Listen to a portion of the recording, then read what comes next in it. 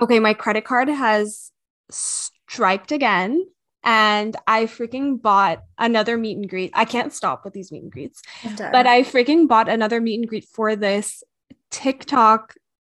Literally, I can't even believe I'm going to say this, but genuine superstar and person that I am in love with, Drew Afualo. If anyone doesn't follow her, you have to follow her. She pretty much just mocks and calls out these guys that are misogynists, but it got us talking about how when people blow up, the the line between getting inspired by someone and copying their work becomes so thin that it essentially disappears.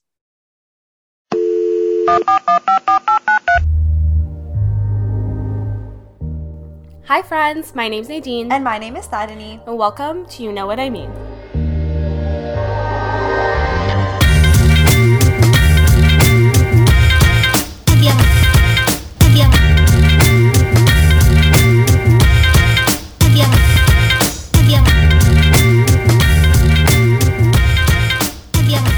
Yeah, honestly, I couldn't agree more. I feel like it becomes so blurry because when you get inspired by something, like some part of it is copying. Like when you get inspired by something, like what you create is a version of, or like has elements of the thing that you were inspired by, which I think is so hard. And I know that she does a video about how somebody like copied her jokes and like her mannerisms and like her cadence of like delivering jokes and talking and like her video style, which I find it's really hard on social media to like post anything because if you don't give credit, like it's just so easy to find out that you are like copying somebody. And then it just becomes like uncomfortable and embarrassing because you kind of get called out on it. And so something similar that I was talking about was there's this like illustration. She's like a printmaker. So she does illustration and printmaking.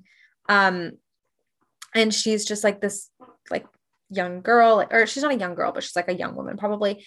And she has this like account and she's like 18K followers and she does like very intricate prints, but they're inspired by like it's like very like Scandinavian folk art, cottage core, like that's like the vibe. And it's very cute, but it's also like very particular. Um, and the reason that I started thinking about this, and I was telling you yesterday, was because this artist like went on her Instagram and was very nice. Like she wasn't being like mean or rude or confrontational or anything. She was very nice. And she was like, hey, I'm having a really hard time because this other person who followed my friends and my family and like other people that follow me, like followed my followers, um, is opening an Etsy store and their prints look exactly like mine. And I remember talking to you about this because I ended up sending you the pictures and it was like a print of like a bunny holding a postcard or like a card. Mhm. And I had such a hard time because I was like, it is a very similar, like the way that the sweater on the bunny was drawn, or like the scarf or the border of the print and all this stuff. But at the same time, I was like, all it really is like a bunny wearing some clothes. It's like, and like that type of like Scandinavian folk art cottagecore is so specific that I was like, it's actually really hard to like not have it look similar Mhm. because they're just so specific. Like it's just such a specific aesthetic. Do you know what I mean? Yes. Yeah, like it's all derived from the same common imagery. Yeah. Yeah, exactly. I will say though, like I think this artist, she like the one who got copied, the one who went online who was like, this person is copying me. She was very nice about it. And she was like, I actually reached out to the artist and I said, hey, like your work looks exactly like my work. Like this is my print and this is what you have posted. It looks the exact same. Like I hope that you do the right thing. And it's not even that you like have to stop making art like this, but can you at least credit me? And can you not sell it? Because you're like profiting off of essentially my creativity, my work, my whatever. And like I'll say, like the person replied back and was like, LOL, goodbye, and like blocked them, deleted everybody who was like following them, Which is so inappropriate. which is inappropriate and makes me feel like they knew what they were doing. Yes, like that. When you were explaining it to me, I was like that. It is like it balances a very fine line. But once you told me her response, I was like, that is very sketchy. Yeah, it makes you feel like you're just like, okay, so you knew, like you fully were aware. But anyways, if you go to like the copier, I'm gonna call her the copier. Like if you go to her Instagram, she only has, that's the other thing, she only has like 4 posts. And usually when people start selling their prints and stuff on Etsy, I mean, not all the time, and like it's everyone's prerogative to sell whenever they want, but like they usually post a lot of stuff and then are like, okay, now I'm gonna start selling my prints. She literally had 4 posts, and the 4 posts were like, I'm starting an Etsy shop. Here are the 4 prints that are going to be on it. That it was also like, she was, how do I say this? Like, she was like almost emboldened by the fact that like the original person was like creating this art and selling it. So like, if they can do it, I could also just sell it. Does Yeah. that make sense? Yes. Yes. Like they really like jumped with both feet into creating an Etsy shop with what we understood as like zero, starting off with like zero content. Exactly. And that's weird because it's like, I don't know, it's just like who would buy it. But anyways, overall, I feel like it was really hard. And the original person who was getting copied, she like took a step back and she was like, honestly, because all of her followers, because she literally has 18K followers, went and like commented on the copiers, that's what I'm gonna call her, like Instagram. And they weren't mean. They were just like, hey, I love supporting artists. Like, but this really looks like at the first person's work. I think you should invest time into finding your own art style. I can't wait to support you then. So it wasn't even like it was hostile, but it was clearly calling her out. Mm-hmm. And I was like, I don't know. It's just so hard. But like somebody also in the comments did say, they were like, this is like bunnies and teacups and like postcards. It's like nobody has a nobody has like a monopoly on these things. Like they're just, it's just stuff. And I find that that's really hard with like art in general or creation in general, because of course you can be incredibly creative. Of course you can have ideas that are your own, but it's like virtually impossible that you are going to have an idea that somebody hasn't had before or will have after. There's billions of people in this world. Billions. Like, please don't even ask me to tell you the exact amount because I don't even know off the top of my head, but a ridiculous number of people in this world. And it's almost guaranteed that if you have an idea, then someone else has had it too. Yeah. So you just like you, it's almost like you have to embrace it, but also find what your version of that idea looks like. Yeah, exactly. And I think too, like, you know, what your idea of, or what your version of that idea looks like is important, but I don't know, like it becomes like blurry, I find, because you get into this space of what is then considered inspiration versus what is considered like copying and like putting your spin on it. And I'll say this because there's this other illustrator I follow. She's huge, and she actually hosts these retreats where people can go, and you go to like, I don't know, like she'll pick a place. So like, she'll be like, okay, we're going to Italy or whatever. And you pay to like, for like occupy, like to stay somewhere for food and like all this stuff. And then she basically teaches you how to create art, but essentially her style, because of course that's what somebody knows. Like they create art in their style. So they teach art in their style. And so there's a million people who now create art that looks very similar.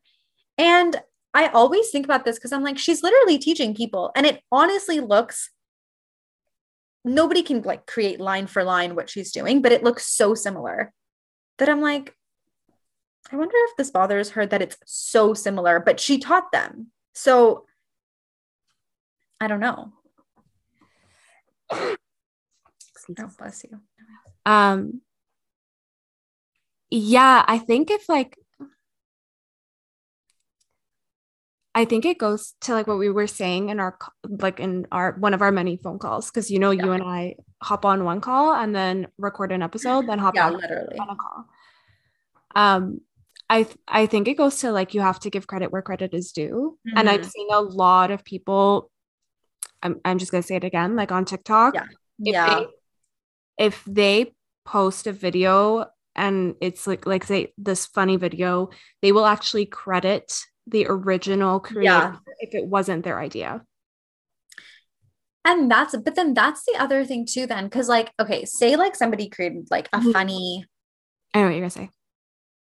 Oh, but like they like create, like say they create something funny and then you recreate it.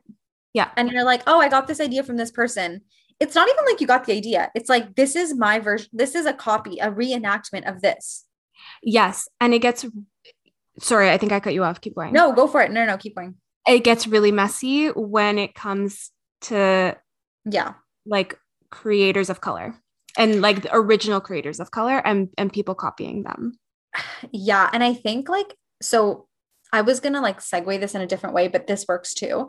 I was going to talk about how not only do people copy what creators of color do, and I don't know, like you can say, like we can talk about that because that's a whole thing in and of itself, but also how much easier it is to create very mediocre content and get a very high reward if you're white versus if you're creating very mediocre content and if you are racialized or marginalized.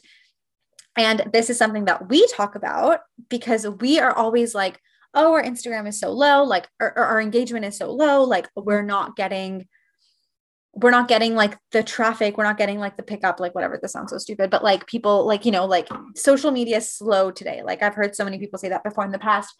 And we've said that too. We're like, oh, like social media is so slow today. Like we're just not getting the same amount of traction.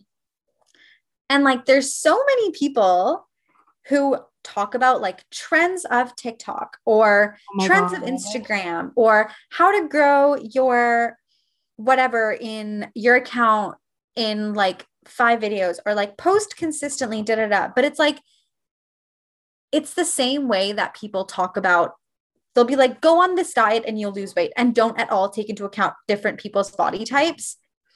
People are like, do this and you'll blow up and you'll like you can use this platform. You can use your content for this platform as like whatever to create whatever you want to become whatever. And it's like, no, like people respond differently, whether that's an internal or an external bias. Yeah.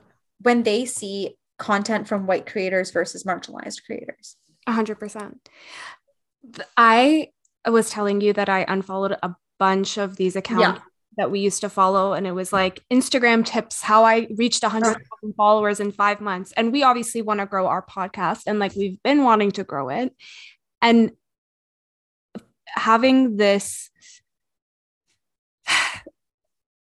I hate our dependency on social media and Instagram to grow our platform because I feel so trapped by it. Like I have to, I don't know, like I feel like I'm always like appeasing this algorithm. Yeah. Like you have to play into it. Yeah, exactly. Like you have to play into it. So we followed all of these different accounts and they would give us all these tips. And one of them was like, you need to post 2 to 5 reels per week.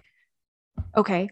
So we would post like between 2 to 5 reels per week and nothing, literally nothing.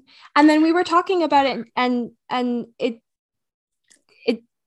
you do on one thing, like there's a racial aspect to it. You are obviously a visible minority. I am white passing. Even I don't identify as white, but I am white passing. So it's different. But as a whole, small accounts just are not supported on these like mega platforms. There's no space for them. Yeah. And then it's a double whammy because there's no space for them. And in general, smaller accounts are owned by racialized or marginalized, like people with racialized or marginalized identities. And so it's like a double whammy because not only do these algorithms prioritize accounts that are already big, the already big accounts are like white creators. And I have like such a hard time with this too, because I think it's really hard to create content specifically. And I'm going to explain this when I say it, because it's not going to sound like it makes a lot of sense, but it's something I think about often is creating content, whether it is your own, whether it is inspired by somebody else.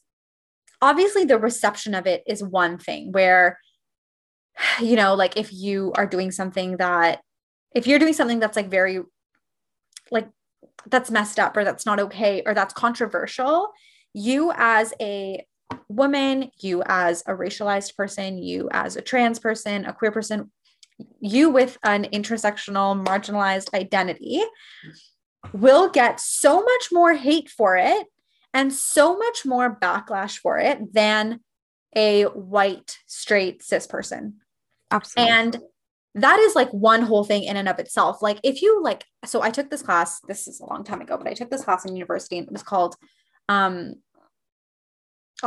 I don't remember what it was called, but it was like basically about like feminism and media and how women are displayed in media and like women's agencies, well, women's agency of their own, whatever, whether it's their own body, whether it's their own, how they present themselves, how they're perceived, like all this stuff. And one of the things that we talked about often was when women post things on Instagram or on YouTube or whatever, it is met with like not just like hate comments or like threats, but like tied very explicitly to their like sexuality or to like raping them or to like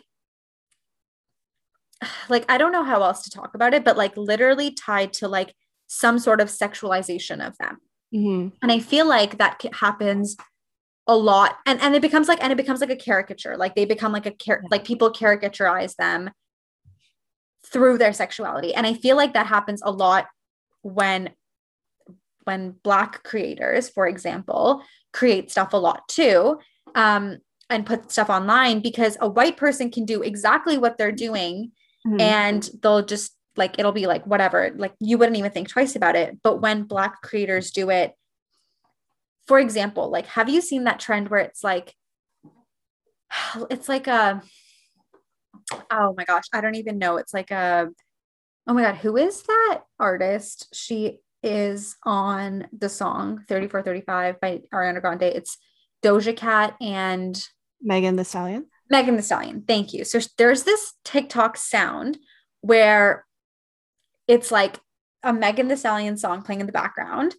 And like the video is like 5 seconds of that and then 5 seconds of like a very professional talk, and it's like me at 8:59 p.m. and it's like this girl like breaking it down, and then it's like me at 9 a.m. and it's like, and I'd like to like transfer you the files that I'm working on, and it's like them super like dressed properly, like working on a computer. Have you seen that? Yeah, I know exactly what you're talking about. Yeah. And it's like people don't realize it, and like that was definitely something that was started by, I mean, I don't even know who it was started by, but that's definitely something that white people, I've seen so many white creators do it, and nobody thinks twice about what they're actually saying, which is that if you have that type of a personality, it's not professional. Mm-hmm. And they tied that type of a personality so explicitly with Black bodies. And it's like the caricaturization of like a Black body and like Black personality. Mm-hmm. And I like think about that so much, because obviously that is a sound that you can't do anything with. So literally everybody is just copying the same thing over and over and over again, right? Like you can't, like, it's not like a sound that you can put different captions to. It's like literally like played out for you. There's nothing you can do. So a million people are copying the exact same idea over and over again. But the impact that it has when a white person does it, but they're not even realizing and nobody's questioning it. I know exactly what trend this is. And I remember just watching it and thinking, I don't even know what my thoughts were, but just thinking like, it's very clear the line that you're drawing between what's acceptable and what's not. Exactly. And like you as a white creator are going to continue to put on this act or like take on this characteristic of what is considered to be Black and play it out in your 5-second TikTok, and it's going to get 1 million views, and you're not going to think twice about the like effect of that on the flip side. Yeah. And I feel like that was actually tying this all the way back to the first thing you said, when Drew calls out in her video that girl who's copying her. She's like, I'm visible minority. I'm a woman from a visible minority, Yeah. and you are a white woman copying all of my jokes. Like, talk about success on the backs of racialized women. Like this is like the most tangible freaking experience I can give you. So Drew is she's Polynesian, and she was saying that the amount of vitriol and hate Yeah. that she gets from people on the internet whenever she posts a video, it's quite scary. Yeah. And then to look at it on the flip side, when a white woman does the same thing, copies everything, like her tone, like not just her jokes, but almost it's almost like the delivery. Yes, like very much just a copy paste of what she was doing. She gets praised by the same people that are threatening Drew. Like, oh, you're so funny. Like, that's so funny how you did that. You know, it's like such a stark difference that I remember she called it out in her video. It's crazy too, because then this is like the very thin line that we talked about, which is some of the jokes that she was saying. Like, for example, she uses the word uggo a lot. Yeah. And people are like, that's a word that already existed. Okay, well, even though that's a word that already existed, the fact that she's copying her mannerisms, like everything word for word, is inappropriate. Absolutely.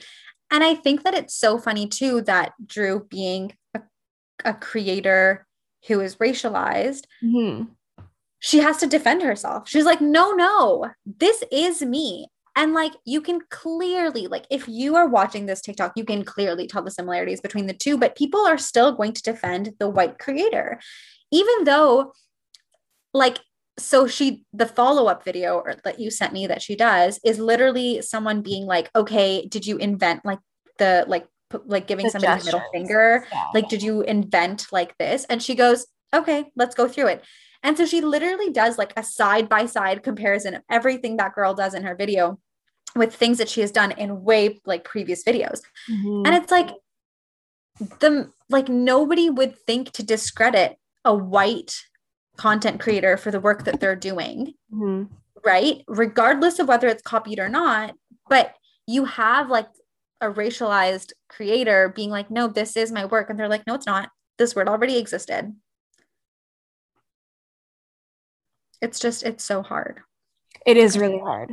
It's hard. And I can only imagine like the volume of that's happening. Like she's got something crazy, like I think almost 6 million followers. And you have created such a cult following, and you've inspired so many people that oftentimes people don't realize when they're moving from being inspired to being, just taking away from the creator. And even though she has this big platform, you are still stealing her content. And I think, no, you totally are. Sorry, keep going, because I think I cut you off. No, I'm like thinking as I'm speaking, so my thoughts like aren't fully formed. But yeah, no, it's like stealing from her content, for a lack of a better word. Yeah. And it's like stealing and monetizing it, right? Like in the hopes that it will like blow up. And like, I think that other creator, like the white creator, had like a bunch of followers that are seeing that, who potentially don't follow Drew and are like, oh, this is so funny and original. And it's like, no, it's not. I actually saw this other video of this girl that I followed who is hilarious. Her handle isn't coming to me, but we'll mention it in the bio.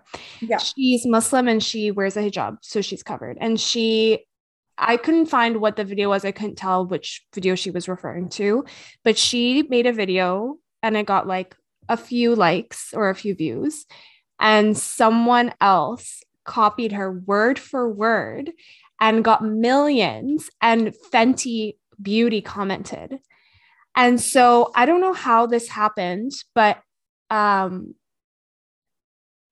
somehow, long story short, because I'm not doing a good job at telling what the story is, somehow they managed to redirect Fenty to the original creator's video and they commented being like, took us a while, but we finally found the original or something like that. Yeah. And then they partnered with her. Like the person whose video blew up was like, this is the original person. Yeah, like no, JK. The person who blew up had nothing to do with it. I think it was people in the comments redirecting Fenty, being like, this is a copy of.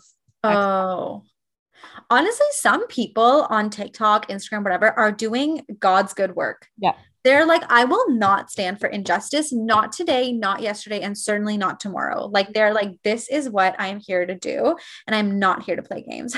Well, it goes back to like even when TikTok was back in the beginning of the pandemic and people were doing those dance videos.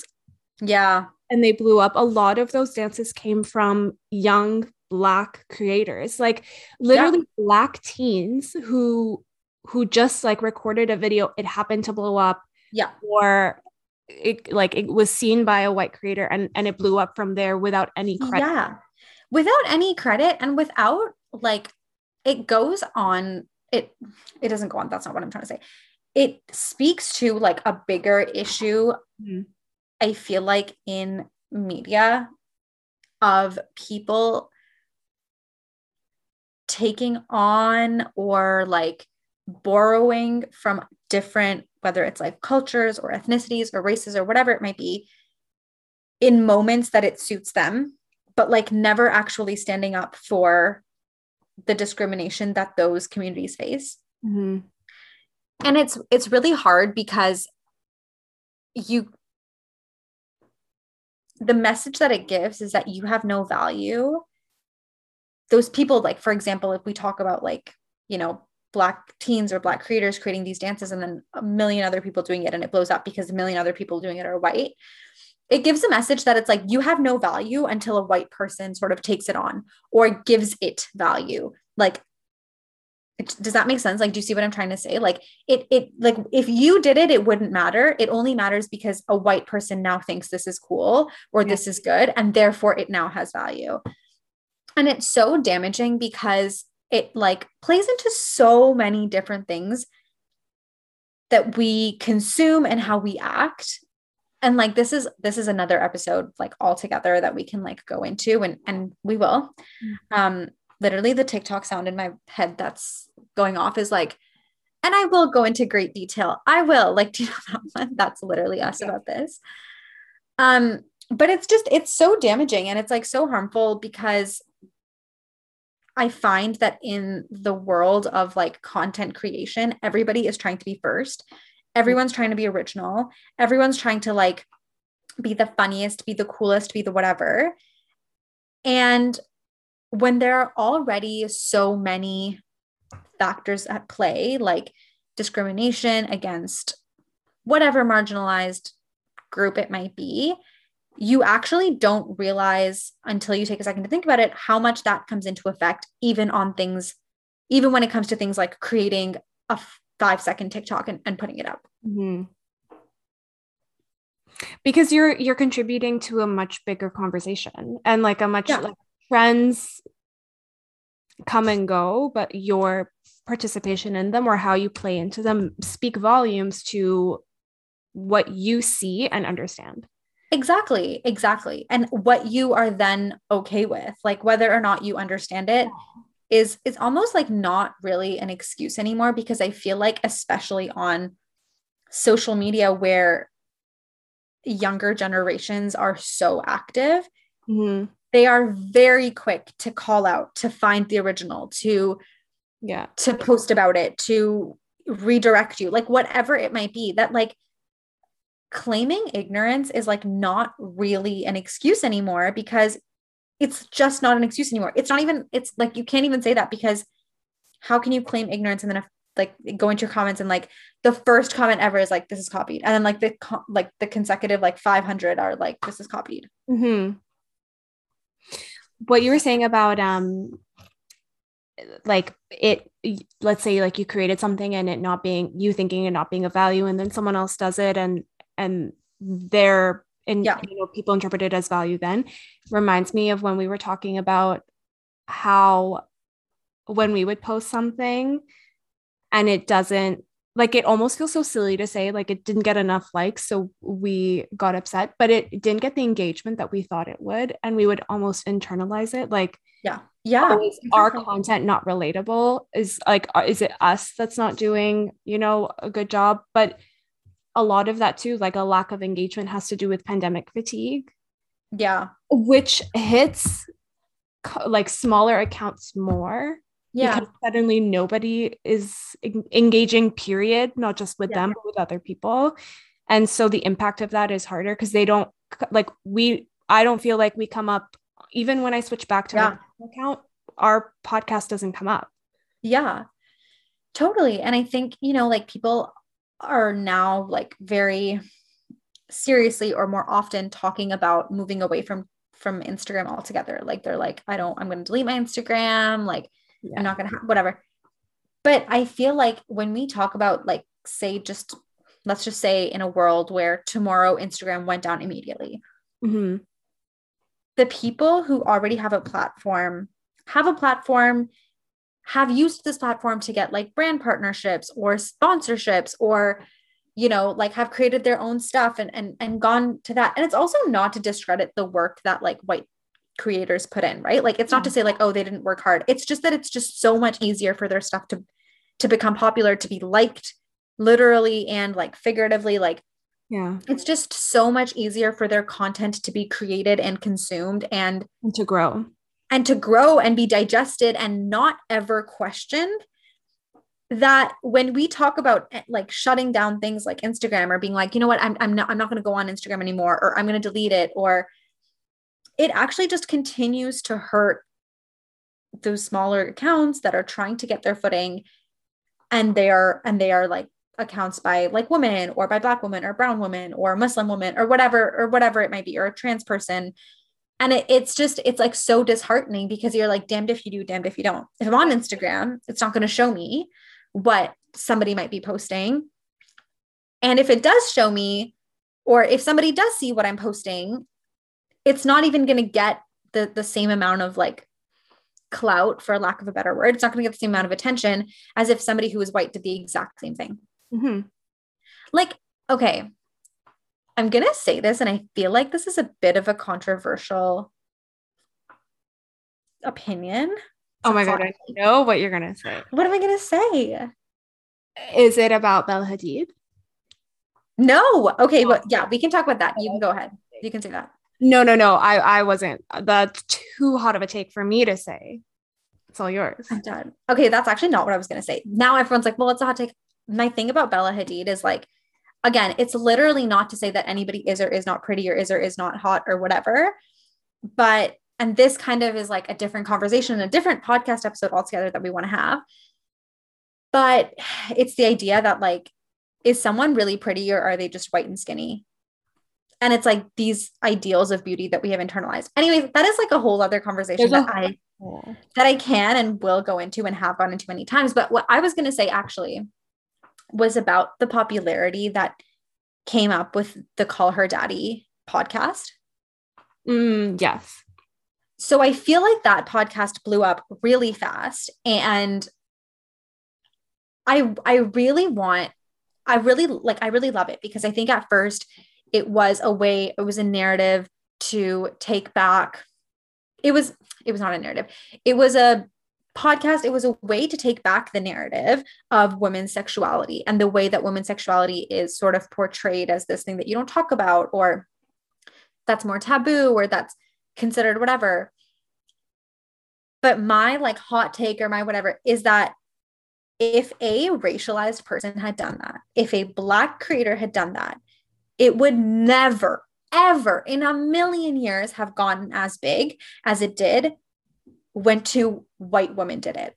Yeah. Because racialized women's sexuality is already so commodified, and is already so fetishized, and is so like specifically, when we talk about that example of that TikTok where it's like you're like twerking for 5 seconds, and then 5 seconds later you're like, it's like clearly a white, like a North American accent talking and being like, oh yeah, here's the files that I transfer.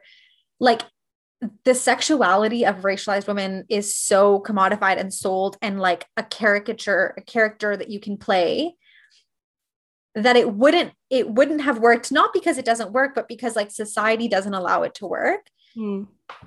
Versus when white women do it. And then all of a sudden it's groundbreaking that women are talking about their sexuality. That's my hot take for today / this week. I actually don't like, I don't think it's a hot take because it makes sense to me. No, we have very similar values. We think very much the same. A lot of our conversations. I'm like, oh, you don't think it's a hot take? You and I who have the same thoughts every day. You don't every think it's episode we're like 100%, absolutely. Like we really don't, like there's no debate. I there's like something about them, or something about Call Her Daddy and also the like platform they were on, which we won't say. No comment. We're not gonna say. Oh, that secret will die. We'll go to the great end with us. It will go to my next life with me. You don't even understand that secret. Will go to future lives with me. I will not forget it, and I will not tell anyone. I don't know. Like, I don't even, if we ever get picked up, or if we have, you know what, like we'll drop the secret, and by that it really won't be that big of a deal. But anyways, really I digress. But so with them as a duo and their platform Barstool made their topic of conversation just that much more palatable. Whereas like if it was a person or woman of color, it would be seen as just vulgar. Exactly. Absolutely. Like, say it louder for Barstool Sports.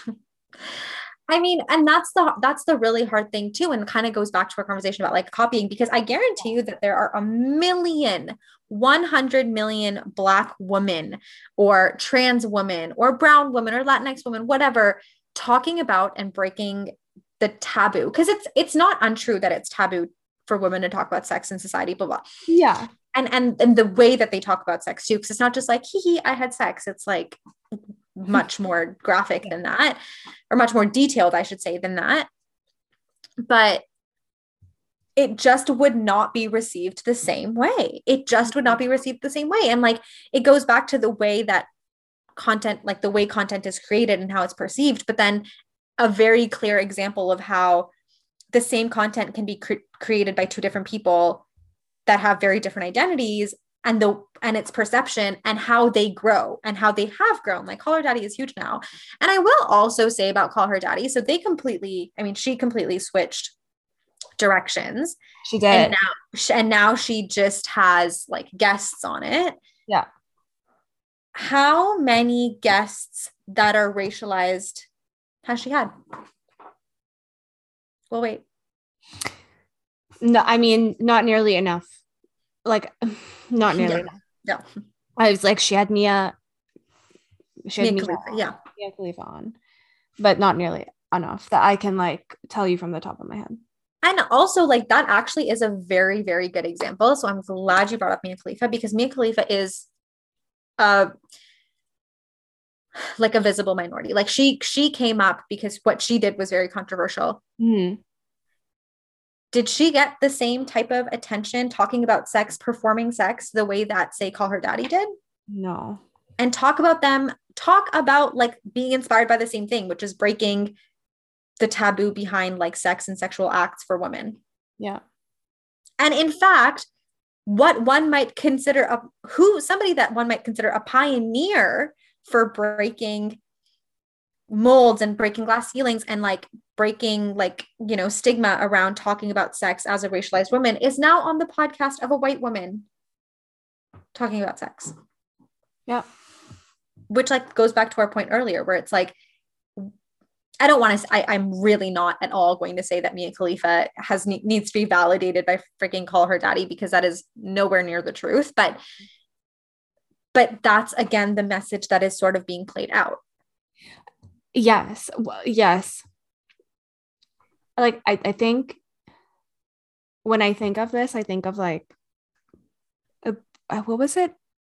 not to like really jump back to this, but Drew and the woman that copied her, Yeah. one of the comments I believe was like, you're just pitting women against women. Yes. Mm-hmm. This women against women argument. And I thought about like that in relation to call her daddy and Mia Khalifa. And I think that it just goes back to intersectionality. Like we always say, it is, if it's not intersectional, it's not feminism. It's not, yeah, like it's it like that is just the foundation of it. Like we can support women, but how do we lift each other up equitably, you know, and not monopolize, you know. I don't know if I'm making any sense. No, I do know what you're saying, but and you know, like this whole pit women against women, like I think is just a garbage excuse. Like when people are like, don't pit women against women, it's like, really, you think this is the problem? Like this is the patriarchy at play, trying to tell women that women going against other women is the problem, not the way that men have dominated and like controlled virtually every aspect of living. Like, let's like really get to the issue here. Yeah, like there's limited space for women, so you have to fight for it. And also the idea that if you disagree with a woman, or you don't agree, or you say like, you know, whatever, if you say something about that is negative about another woman, all of a sudden it's, oh, you're a woman and you're discrediting another woman. It's like, no.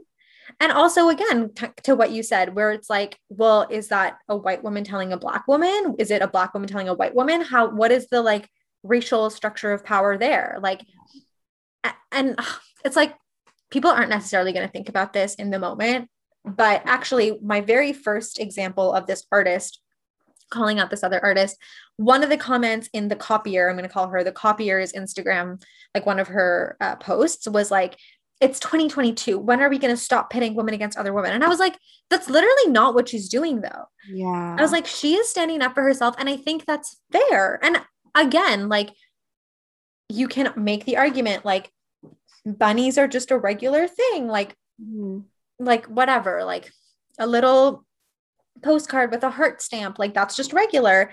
And it's like, yeah, it is. But at the same time, like if somebody calls you out on it, the issue isn't women pitting women against each other. Like that's not the issue. The issue here is what's actually happening. Yeah. Or right. Like, are we just telling women that they should be complacent?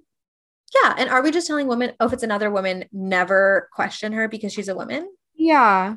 Like, no, that's not what I'm saying. Like, that's not what anybody should be saying, because everybody should be held accountable, you know, regardless. I mean, that's another conversation, but it's very like, I like, I feel like I always come back to this, and that it's like very multifaceted and everything, like it just seeps. I feel like social media is it's so overwhelming. Like it is.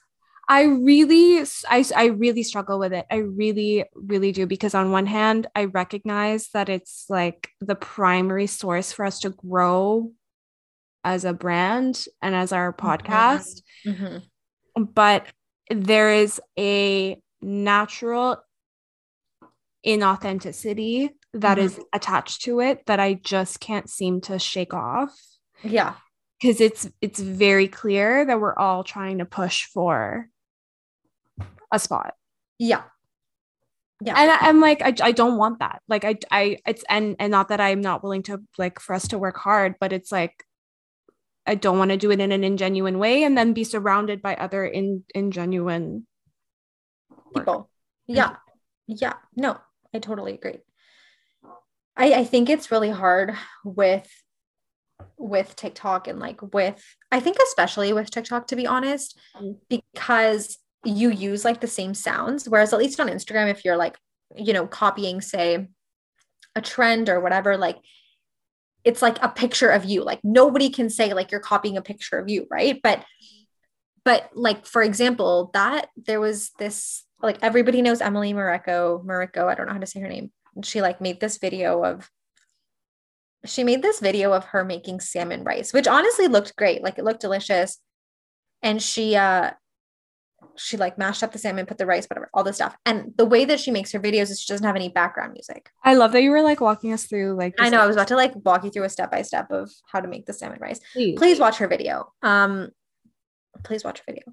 It's very soothing. Like she just takes like 1-second clips of every single step and then puts it together, and there's no background music. It's just the sound of her doing whatever she's doing. Yeah. She seems like the type of person that just has her life together. And she really seems like she has her life together. I really, anyways. But, so she makes these videos, and then I was talking to someone and they were telling me how they love watching food videos. And I was like, oh, you know, like I watch Emily Marco. Like I find that they're really soothing. And then we were looking at the comments of other people who just made their own recipes. Like they were just doing whatever the heck it was that they wanted to do.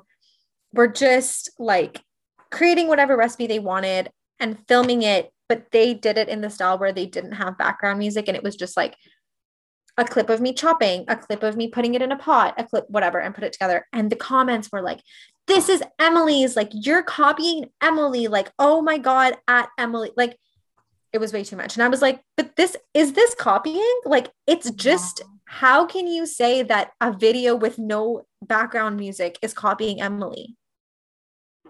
Like, and I think that's where it gets so blurry because, and then also the other thing is like, well, Emily is like, she is like a visible minority. Like she looks Asian, like or Southeast Asian, like she is clearly, you know, it goes back to the whole conversation that we just talked about. And it's like, okay, well, are you discrediting her as a creator? And it's like, it becomes so blurry, but I think it's hard to distinguish when it's something that's so subtle and like so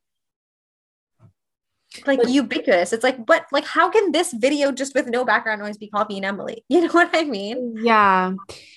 It's again, it goes to like such a thin line that sometimes like that line isn't physically there, but is still there. If you know what I mean? It's so hard. I'm even thinking of like what we posted today. I follow this account on Instagram called Fake Roberts. If anyone can follow her, she's so funny.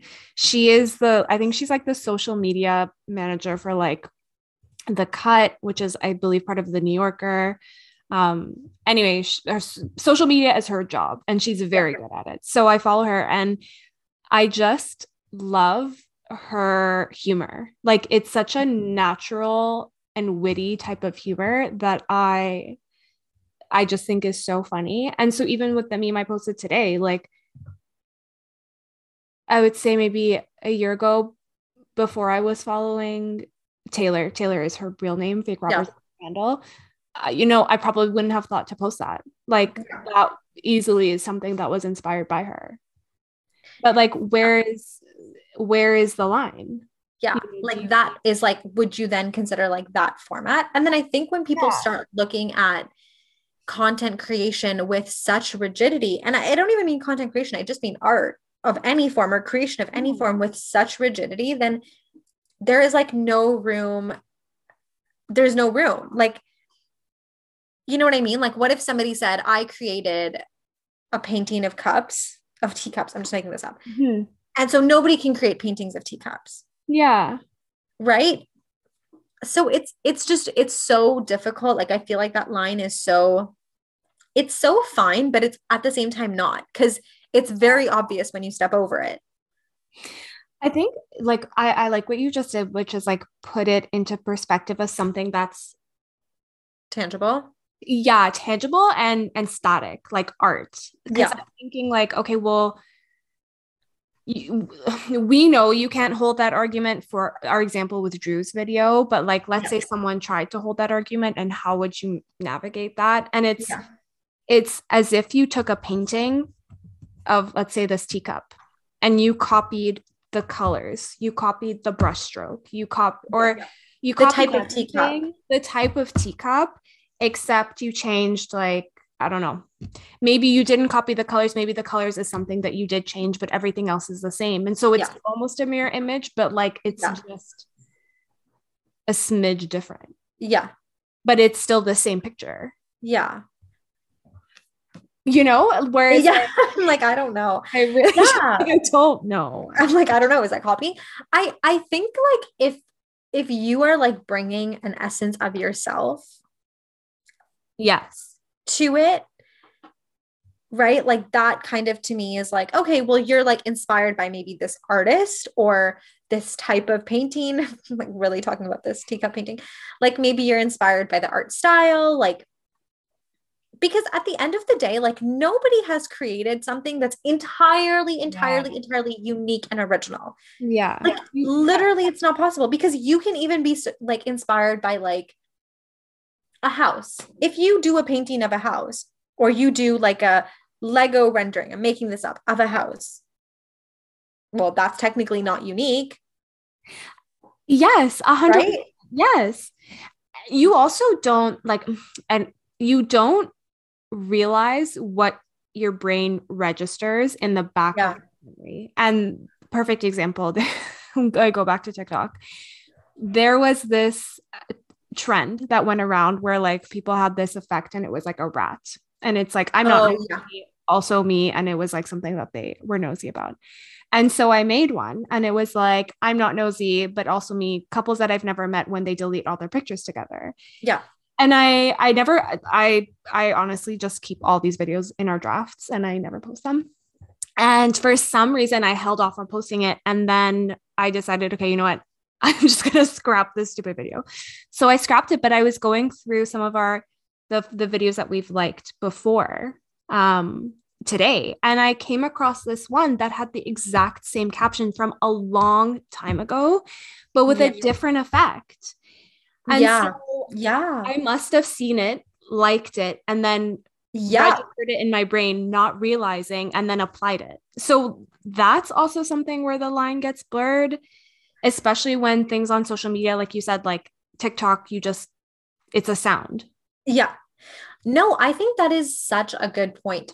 Like, and I'm really happy you brought that up because I guess then it goes to the question, which, we kind of talked about in this artist, this girl who created her Instagram with the bunny, of intent versus action, right? Like, what was your action? But then what was the intent behind it? And I feel like in this situation, like it wasn't your intent to copy this person. It was like literally something your brain had stored in the back of your mind. Like, however many months had passed, it's like, like you don't know what your brain is registering and it like spits it back out at you. And you're like, oh, that's hilarious. And also you can argue that like one's humor is largely influenced by what they see on TikTok, for example, in this situation.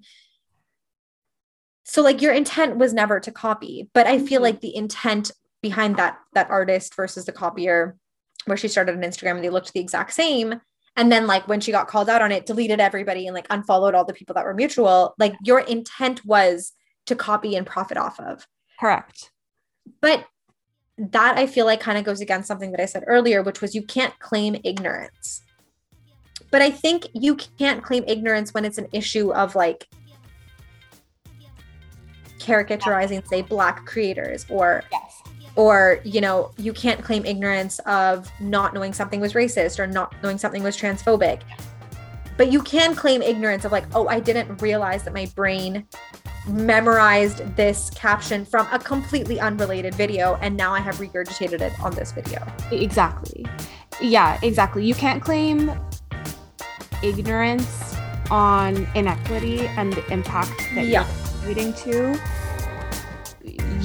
I wouldn't say it's like, I don't know if ignorance is necessarily the word I want. Like I don't know if ignorance is the word I have in mind for this exact word that you said, which is like your brain just spitting back out what it saw several months ago. Yeah, you're right. I wouldn't even claim that as ignorance. It's like, I don't even know what the word is. Human nature. Yeah, it's like you literally thought it was funny and so your brain stored it.